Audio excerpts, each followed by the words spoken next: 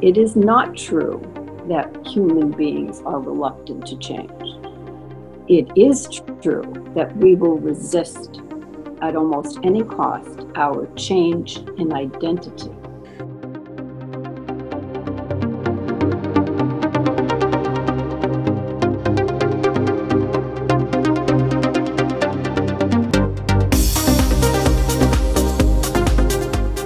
Welcome everyone to the Modern Learners Podcast. I'm Will Richardson, co-founder of the Modern Learners community and Change School, as well as an author, speaker, and parent of two amazing children.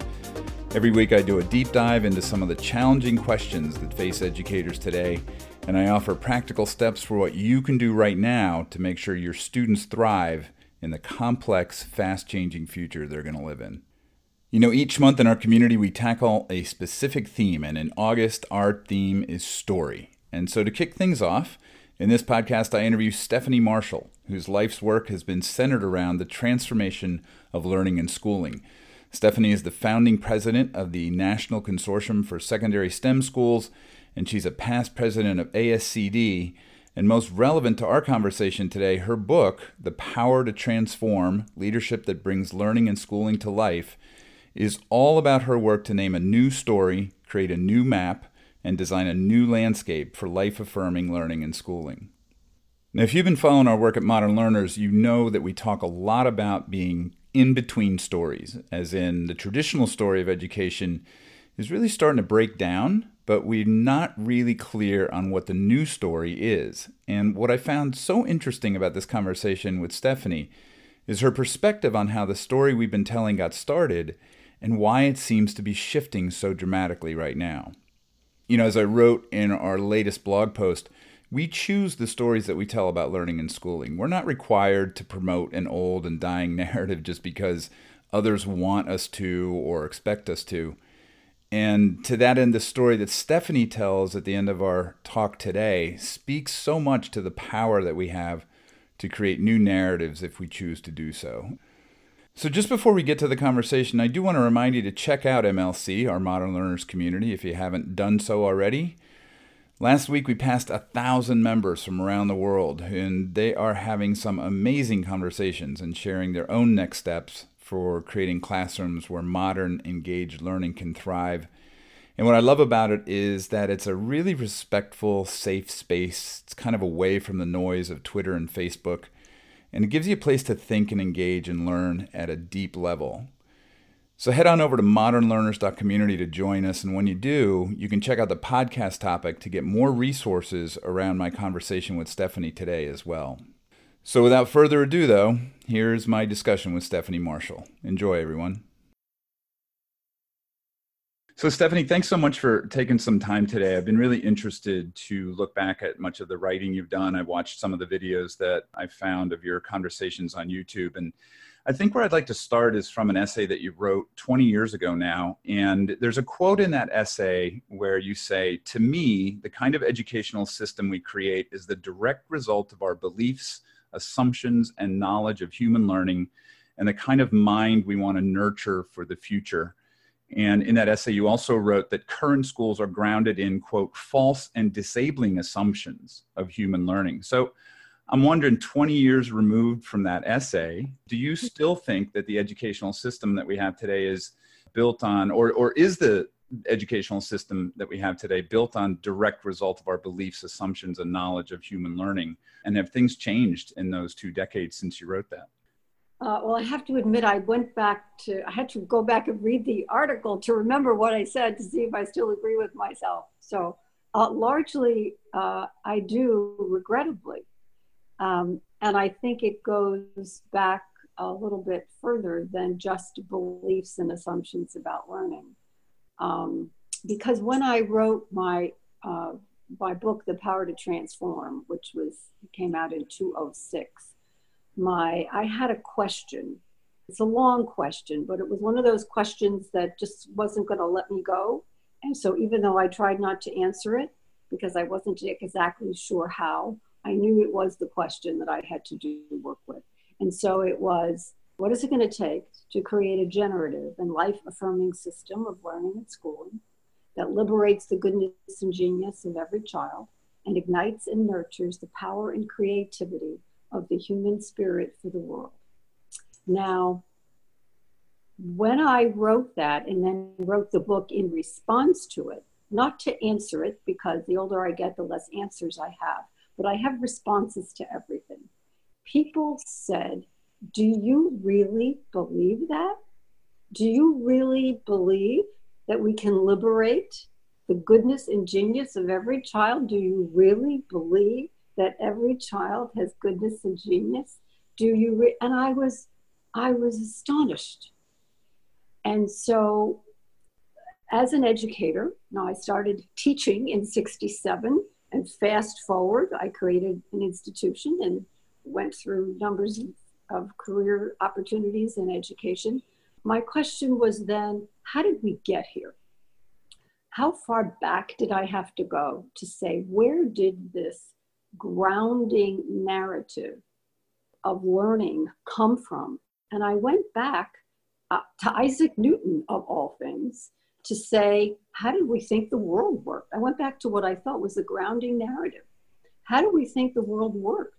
Because we ground, as human beings, we ground our institutions in the science of our times. How we think the world works is therefore, and it makes all kinds of sense, how we think we should design human systems. So if we think the world was in the 17th, 18th century, linear and reductive and mechanistic and parts driven and needed to be fixed and was a clockwork universe, of course we'd create assembly lines. Of course we'd create human institutions where kids and others sat in rows and boxes, of course. Because I wanted to start out in my book not blaming, but to give people a trajectory to say, we got to this place, not because we were bad, not because we were ignorant, not because we don't care for kids. We got to this place because we design according to the science of our times, which makes total sense. And science has now changed its mind. And we haven't redesigned because we don't know that. So moving from a Newtonian clock to a living ecosystem, certainly the Earth, but to a system and a cosmos that's energy and potential and can't be fixed because there are no parts, then brought me to, all right, this huge disconnect between how things really work, or at least we think they do now, and how we design human systems. And the one I cared about was, of course, the system of learning and schooling, and found this enormous compatibility between reductionism and schooling, and not schooling and generativity. So I'm wondering, because it's interesting that so many people came up to you and said, do you really believe that? Do you really believe that? Why do you think they were skeptical? Why do you think that most people don't believe in the inherent potentials of children to learn in really deep and powerful ways and to do amazing things? I think they believe that in relation to the children that they see right in front of them. But if we believe, which I do, that the way things are designed in the physical environment is behaviors you get, so you design for what you want. And if you want conformity, if you want linearity, if you want reduction, if you want one size fits all, if you want kids to be seen, if you want that, that's what you design for. So within that environment, it is almost not possible to see the goodness and genius of every child. Built by design, it mitigates against that because we don't ask them to be brilliant and good in school. It's not relevant. I might be a little bit over histrionic about this, but I think I think it's more true than not. We don't see children when they're doing amazing things. As a matter of fact, when they do amazing things, we're in awe. Can you imagine? She's only 13. She's only this. He's only that. Why are we dazzled and surprised when they do incredible things, but we're not surprised when they do something stupid? Well, of course he did that. He's a teenager, for heaven's sake. He's going to do dumb things. Well, yes, and not yes, but. Right. A lot of my work is going to schools and talking with teachers and leaders about this disconnect that we have around the things that we believe and the things we do. And it's been fascinating for me over the last 5 years, because when I ask people, well, what do you believe about kids? What do you think are the conditions for learning to happen in really powerful ways? They all say the same things. They all say that it has to be based on passion and interest and inquiry and time and, all those things, that there's this universal sense and understanding of how learning happens. But yet then I say, well, but what are you doing in your classrooms? And there's this obvious disconnect between the two. Right. And they kind of fall silent almost. They don't really know how to reconcile the fact that, they're really not doing what they believe. So I guess the question is, for me, is how much of that do you think is simply because of this narrative that we've had for over 100 years about what school is supposed to be, that's just being passed down, it seems, from generation to generation, maybe changing a little bit now. But I mean, fundamentally, it's been this kind of same story that we tell. Is it just the power of history and the power of our own experience that prevents us from actually doing what we believe? Partly, and we do not have a new narrative. We have not replaced it with a new narrative. Right. And we were just really briefly, we were talking about Margaret Wheatley right before this. And this is one of the things that she says too, which I think is really interesting, that we're in between this narrative. So talk more about that. I mean, what does that mean for us right now then? Well, for me, when I had an opportunity to create an institution from scratch after I had been in the field for 20 years and had been studying, I'm curious. I realized that I was not going to reform anything. I didn't want to fix anything. I didn't want to improve anything. I wanted to reimagine and redesign what a learning environment that would liberate goodness and genius and ignite, et cetera, would look like, and what that would mean in terms of what children would be doing, what faculty would be doing to get with each other and with the children, what the organization would be doing, how we could do anything we wanted. It was a fundamentally new institution. So I went to the science team. Essentially, I started there and said, I need to learn about systems. Teach me about systems. And so, long story short, I grounded my work and writing and leadership in what does it mean to lead, create in a living system, not a mechanical system, not a system bounded by externalities, but one driven by life. How would that feel and what would it look like?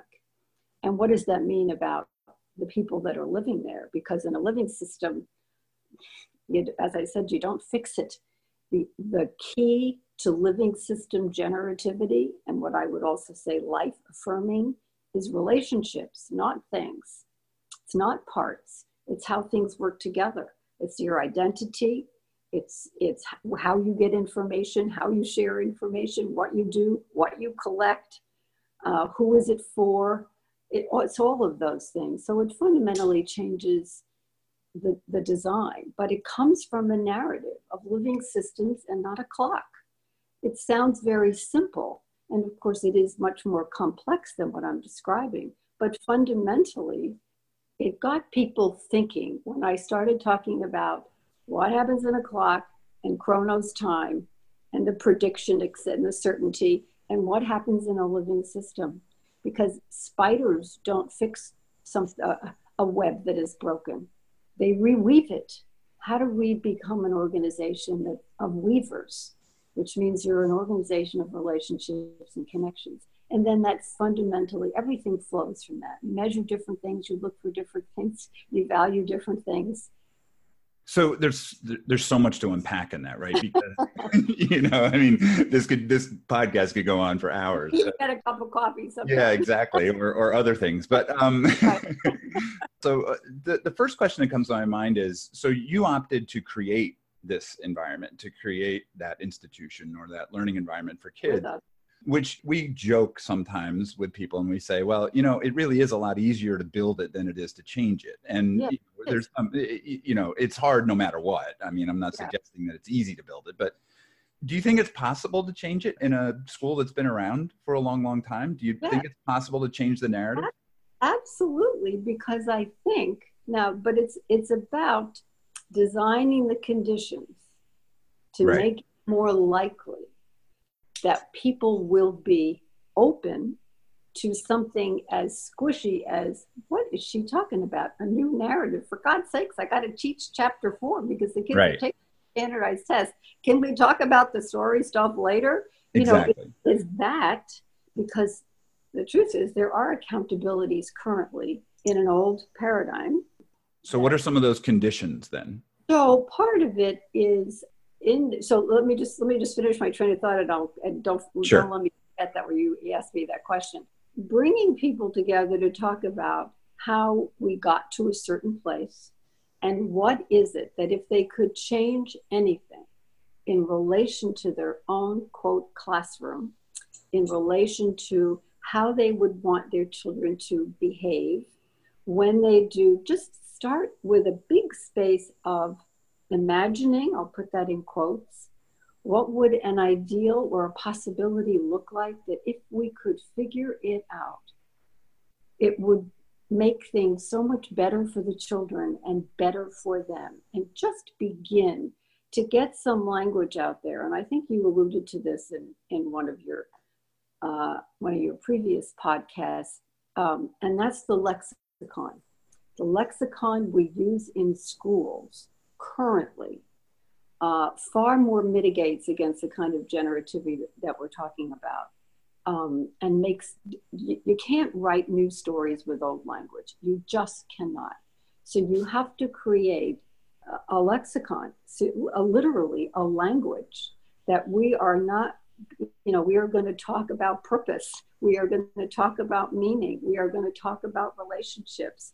So when people came into my institution, they would look at it and say, well, you're a high school for really talented kids. And I said, no, we're not.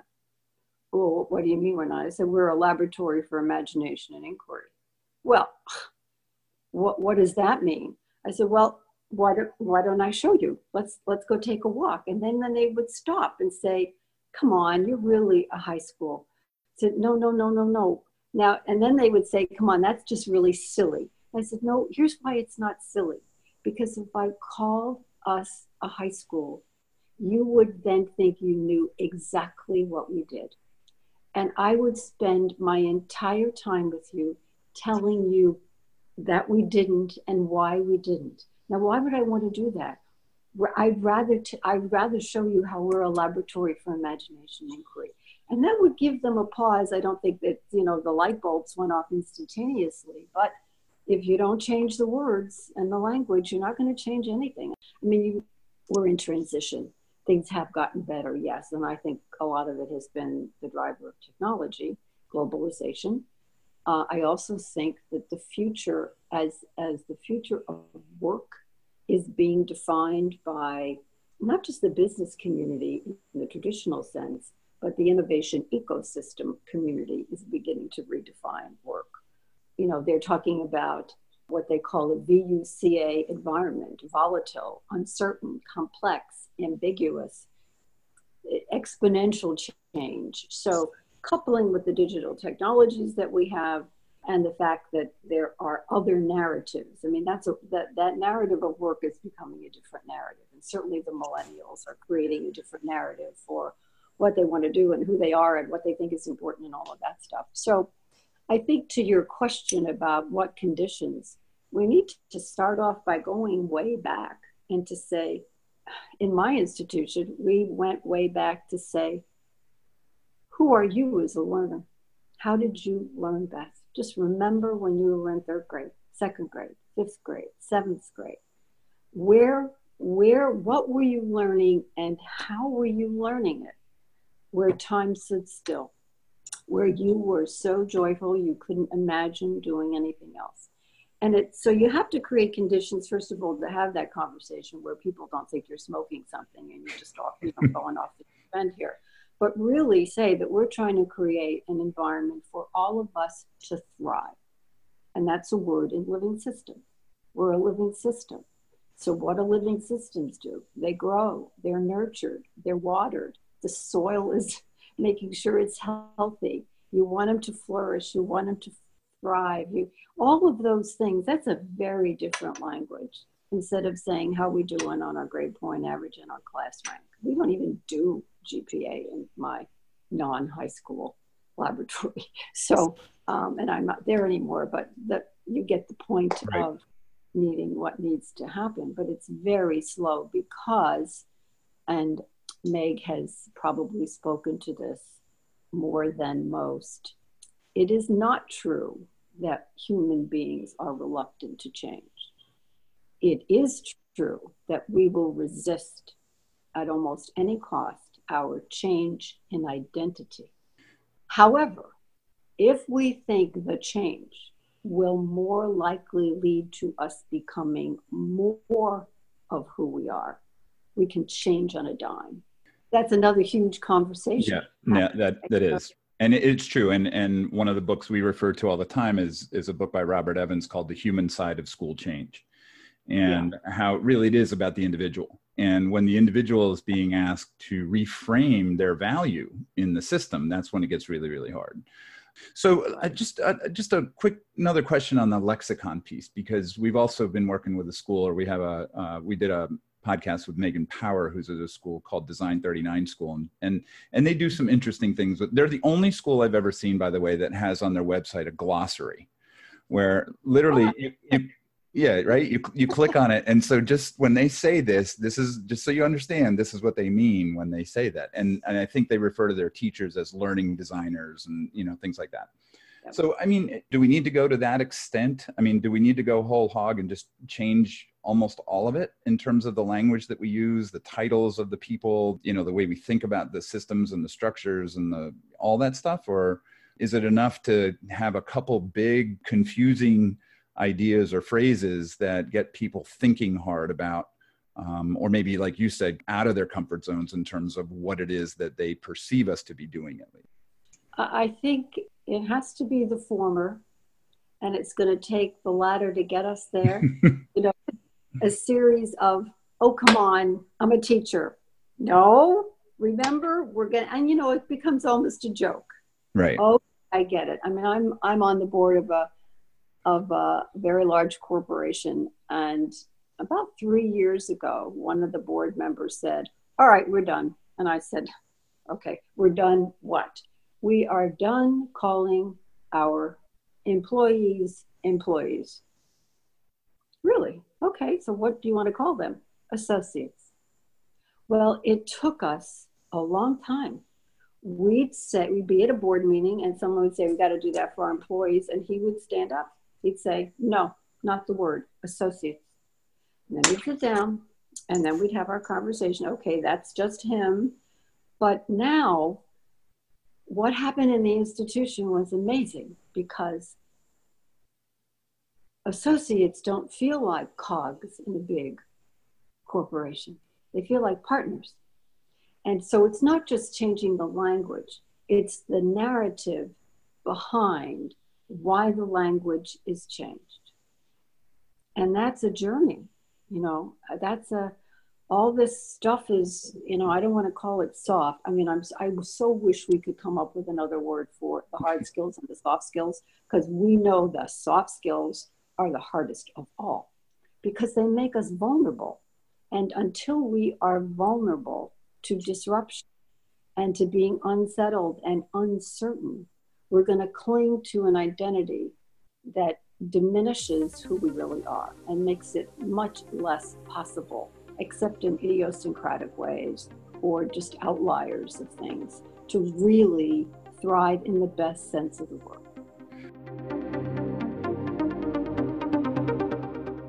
I want to take a quick break from our conversation and let you know about what I think is the most powerful professional learning destination for educators online, and that's our Modern Learners Community Plus. At a time when change is accelerating, when social media is getting increasingly toxic, and when we're faced with big questions in education that demand serious answers, MLC Plus offers a safe, respectful, intelligent space on the web to help you make sense of what to do next. MLC Plus is about community. We're building a movement to change the experience of schooling for kids around the world to better prepare them for the world today. And our community builds our collective and individual capacity to do that.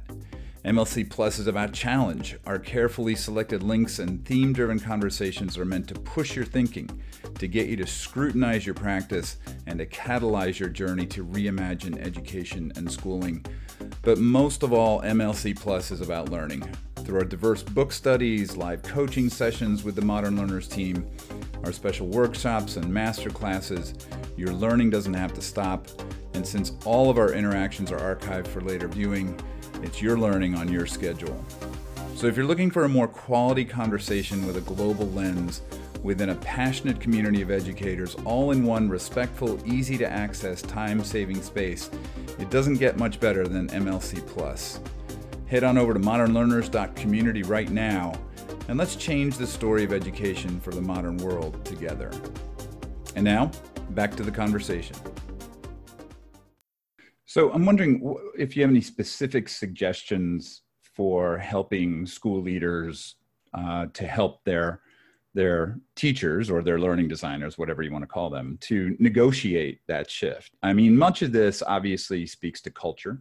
Much of this obviously speaks to a sense of trust and safety and all of those things that need to be present for people to explore a different identity even. So are there any specific things that people could do to just create a more comfortable path for people who are trying, again, to kind of renegotiate their value and their identity within a school system? Yeah, and I'll just name some things because it is a longer conversation. I'm not sure I'd use the word negotiate. And I know I wouldn't use the word comfortable because we're not negotiating. We're living into our possibility of who we really are. And it's not comfortable because we are changing how we have operated in the world and what we thought was true and all those kinds. So I think and that's why you're absolutely right. It is so much easier in some ways to create something from scratch. Although all of us came from other places in quote real schools. So we weren't coming with nothing in our brains. We were coming with an external blank slate that said bring, and I was fortunately able to hire people to a new narrative, which I did in an interview, so that made it. The frame that I have used, and I'm working with two remarkable guys on a book. We're about halfway done. It's called The Living School, and it's really grounded in human systems and living systems, is really to step back to say, what are the components? And a lot of this is also derived from Meg's much earlier work, but it's still kind of a construct she holds. What are the domains and phenomenon of living systems? And what are the dynamics? And can we look at them and how are they useful? It's not to impose another rigid framework, but it's to use these dynamics and phenomenon of living systems as containers for conversations.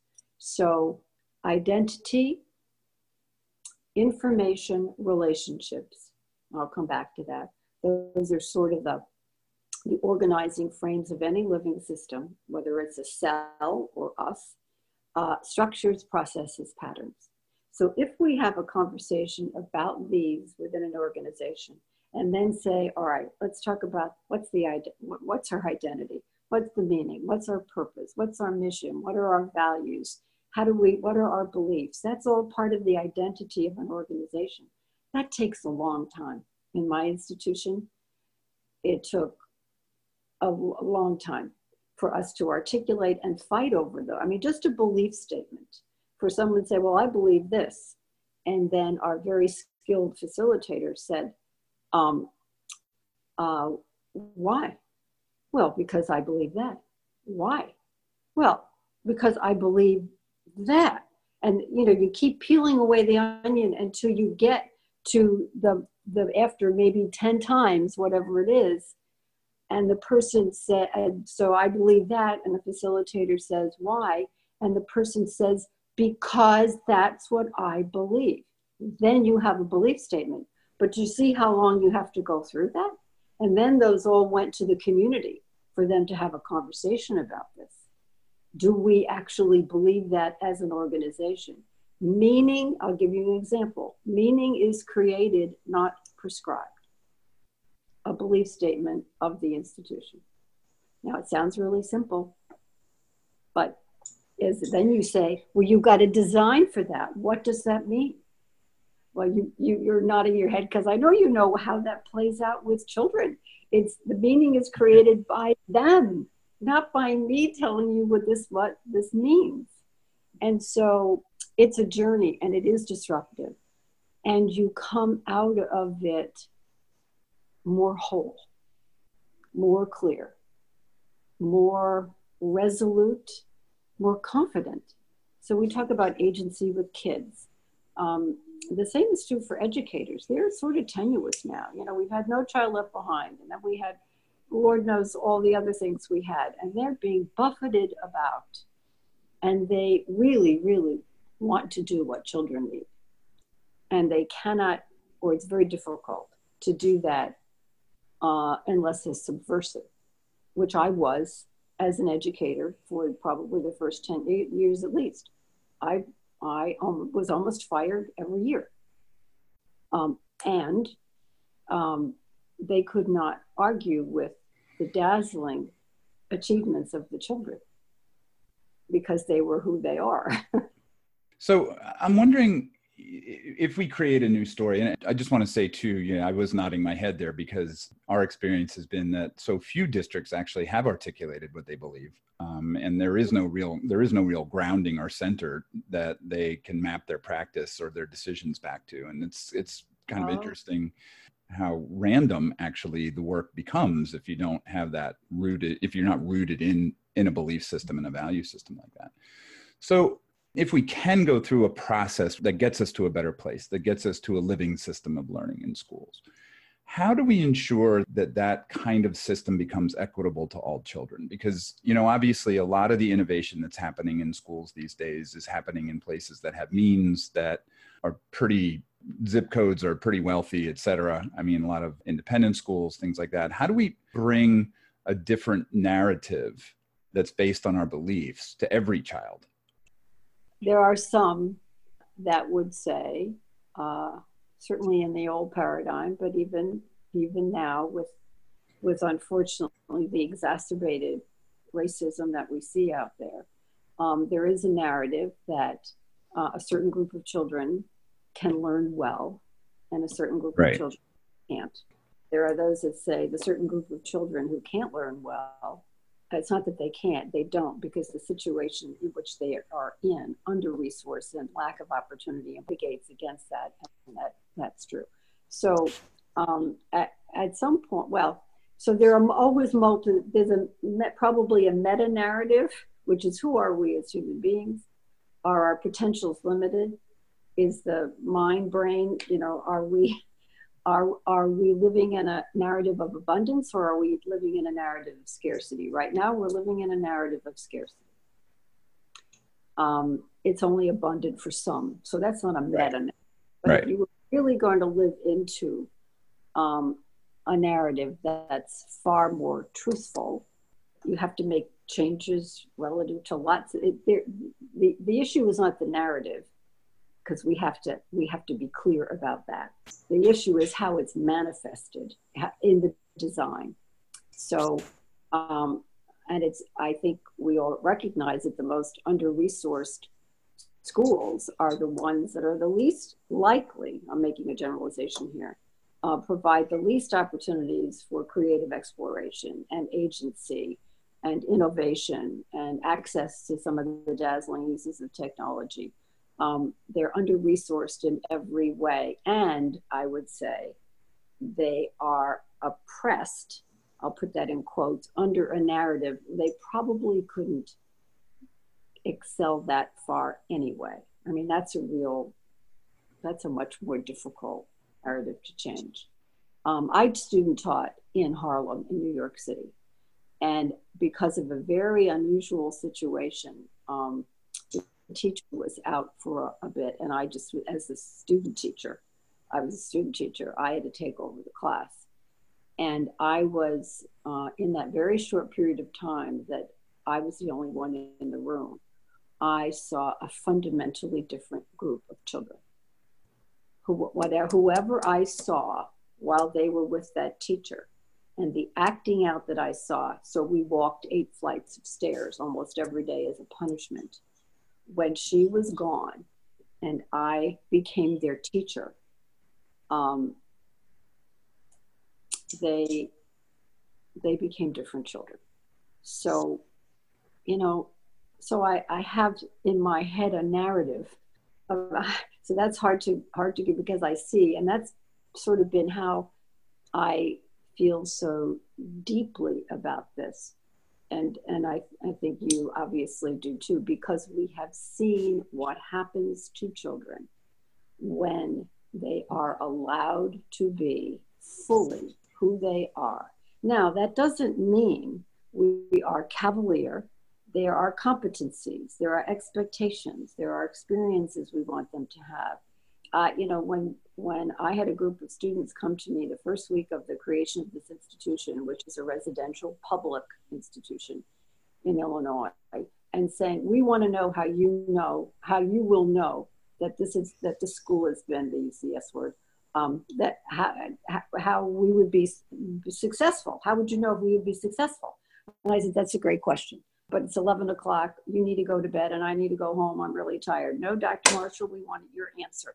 So I said, okay, pretend we're in a gymnasium and we have all these students there, some, from our place and other places, and we give you a very complex problem and you have to solve it. We have people, experts, who look at children and their behavior, and I can pick you out because I can see how you collaborate. I listen to the questions you ask. I see how you work together. I see how you divide up and you say, you do that, you do that. I made this all up, it was 11 o'clock. But the point was, I want to be able to pick you out as the learner and a problem solver.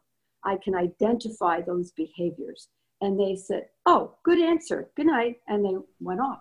Well, fast forward, over time, they became our standards of significant learning. I want to be able to pick out the children. So you look at someone like Greta Thunberg right now, and she's sort of the quintessential model of that's what they can look like. We raise her up as if she is an anachronism, which she is, unfortunately, right now. And do I think children, tons more children can do that? Of course we do. It is a challenging question because I think we all, when we think hard about how we align our beliefs to our practice, in some ways, it's a much easier vision. It's a much clearer vision, obviously, because then we're not trying to do something that we don't really believe in. It's not like we're forced to do things that don't comport with our belief system. And I think for every child, given an opportunity to exist in a culture where learning really is at the center, where we're valuing them as individuals, where we celebrate their potentials on a daily basis, I think that's just better for every child. And it should be easier to make that equitable than to try to get every kid to read by grade level when they've never read a book or they've never had a book read to them. You know what I'm saying? To make up for the deficits that they come from. And that's the tension, because grade level and what you describe as living up to their potential are not connected. Where did we say that just because you're 8, you're in 3rd grade? Where did we say that just because you're 7, you're in 2nd grade? Where did we? All of that is made up. And that's what I say to people is that, guys, don't think that the current design is chiseled in stone. It is in our minds. It is. But nowhere is it written. We made it up. But we made it up not because we were bad or ignorant or lazy. We made it up because that's how we thought the world worked. And now we know it doesn't. So let's make up something. I mean, you started off with talking reimagine and redesign, AKA make it up. Make up something different, but it's aligned with what we know about the science, what we know about living systems, what we know about neuroplasticity, what we know about neuroeducation, what we know about potentials. Now we know this multiple intelligence is not one. We could make a list of schools are designed with a certain kind of mind brain, what we understood about how the brain worked and how learning happens. Wrong. No, it's not how it works and how it happens. So, I mean, I think that part of the stress of the profession is exactly what you said. Know what to do, and they feel they have to do something else. So I have always challenged people. If these are the expectations, and I'm just saying, let's say we buy the expectations or the competencies. Go meet with all the third grade teachers. Go meet with all the second. You as a teacher, decide, we got to make sure our kids get this, but can we do it in a way that they will really enjoy it? Figure it out, make up something else, but don't change the accountability for now. Don't change, that's another conversation. That's another conversation about how you measure it and what all of that stuff. This is very complex. And I think one of the biggest challenges too is how you build the capacity of parents and community members to not make it up as a risk, because it doesn't look like what they experience. It's not it's not the story in their head. So when we do something different, they say, well, is my kid going to be okay? Are they still going to get into college? Are they still going to do all of that? And so it takes a lot of time to build the capacity. Well, and that was when we started this institution. It goes back now 30 years. We just had our 30th reunion. That was the first question of the parents. You're a brand new kid on the block. Could my kid get into Harvard? And I said, I have no idea. We don't do grade point average in class rank, but I'll tell you what I will do. I will have all our admission people go to the colleges that you think you want your kids to go to and sit down with them and go through our standards of significant learning, which are really habits of mind of integrative ways of knowing. That's how we do it. And then bring with them the research and the stuff, the production, the products that your children have done, and say to them, all right, we're new. We don't have this grade. We don't have this grade. Our kids don't take that. Okay. But here are our standards that they have to meet. And here's the work they've done. Would you take them? And every institution, Harvard, Yale, Stanford, said, in a heartbeat. But we had to do that because the parents, it's not trivial. It's not trivial. So we weren't, it's the both and. I really think we have to figure out how to have the both and conversation. We're not throwing out babies in bathwaters. We want our kids to be knowledgeable and insightful and all and know what they're talking about and innovative and risk takers and all of that. And a schooling system in a nation is also a moral enterprise.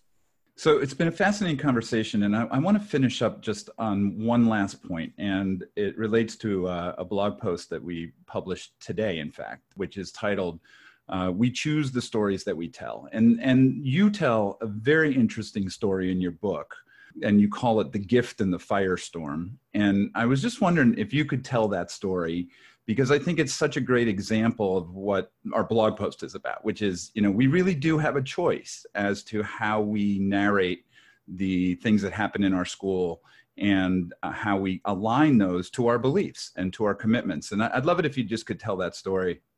I'll try to tell it quickly. So my grounding in story and narrative and landscape came from my transformational trip to the outback of Australia and walking song lines with Aboriginal elders. So I hold that as a construct. But The Gift and the Firestorm, we had the admission staff had admitted a group of students that should not have been admitted.